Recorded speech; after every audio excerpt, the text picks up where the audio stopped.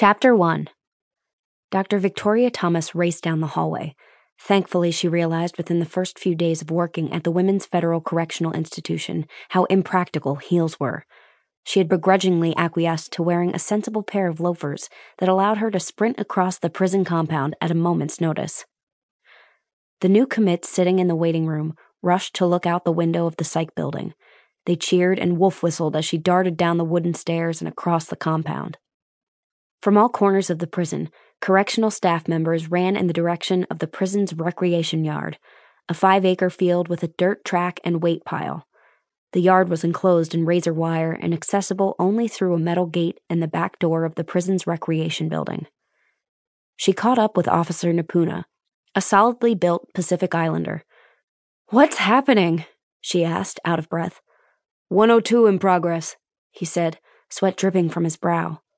102? She couldn't remember what that was.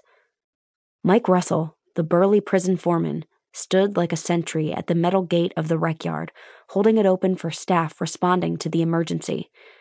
Just as Victoria ran through the threshold of the gate, she heard the roar of a motor.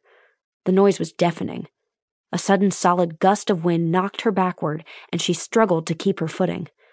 Her long hair blew into her face, obscuring her vision. She could hear Lieutenant Lopez shouting, "Take cover!" Officer Napuna dropped to the ground in front of her. "Holy shit!" he yelled. She quickly dropped to the ground, brushing her hair from her eyes. That's when she saw it. About 40 yards away, a helicopter rose from the recreation field, hurling sheets of dust everywhere. The rotors spun violently. Like a wasp or some unwanted pest, it flew toward them, hovering briefly overhead, then took off.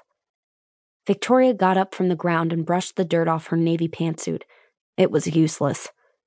Man down, control, do you copy?" a frantic voice radioed in. "Control, copy," a shaky voice responded.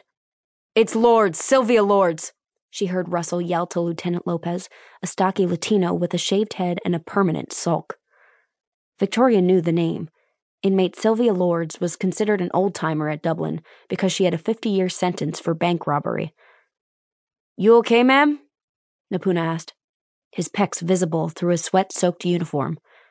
"Yes," she replied. "Are you?" He looked a little pale, but nodded and wiped the sweat from his brow. "Didn't see that coming." Within moments, 2 white-coated Filipino physician's assistants drove up to the front of the recreation building in a motorized vehicle the size of a golf cart with a stretcher on the back. "Let's go!" Lieutenant Lopez yelled. She saw Scott Stevenson, who ran the inmates' recreational activities, limp out of the front door of the rec building. He was bleeding from his leg.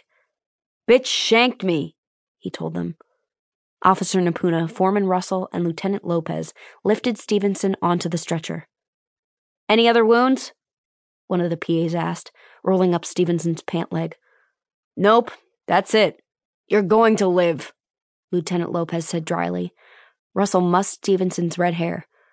"I've had worse wounds from a staple gun, Scotty." Scott gave them the thumbs up as the PAs drove off with him strapped to the stretcher. "Okay, people, listen up. We're going on lockdown," Lieutenant Lopez barked. "We need to get the inmates to their units for an emergency count.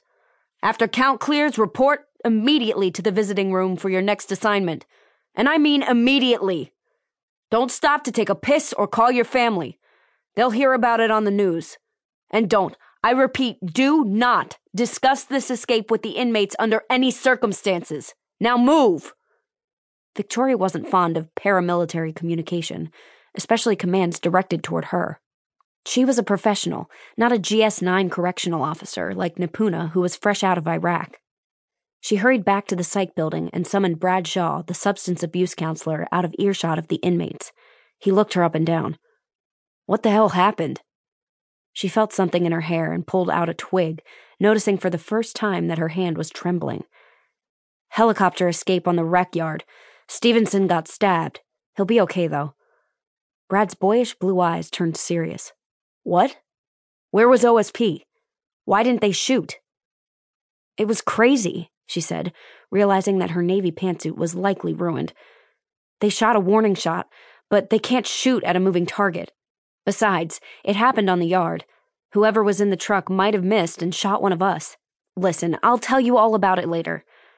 Her legs felt wobbly, and she wanted to sit down but couldn't. We've got to get the inmates to the housing units. Lockdown and emergency count. Then we're supposed to report to the visiting room. Brad shook his head. Shit. That means cell feeding. That's not that bad, is it? She asked. She'd never been through a lockdown.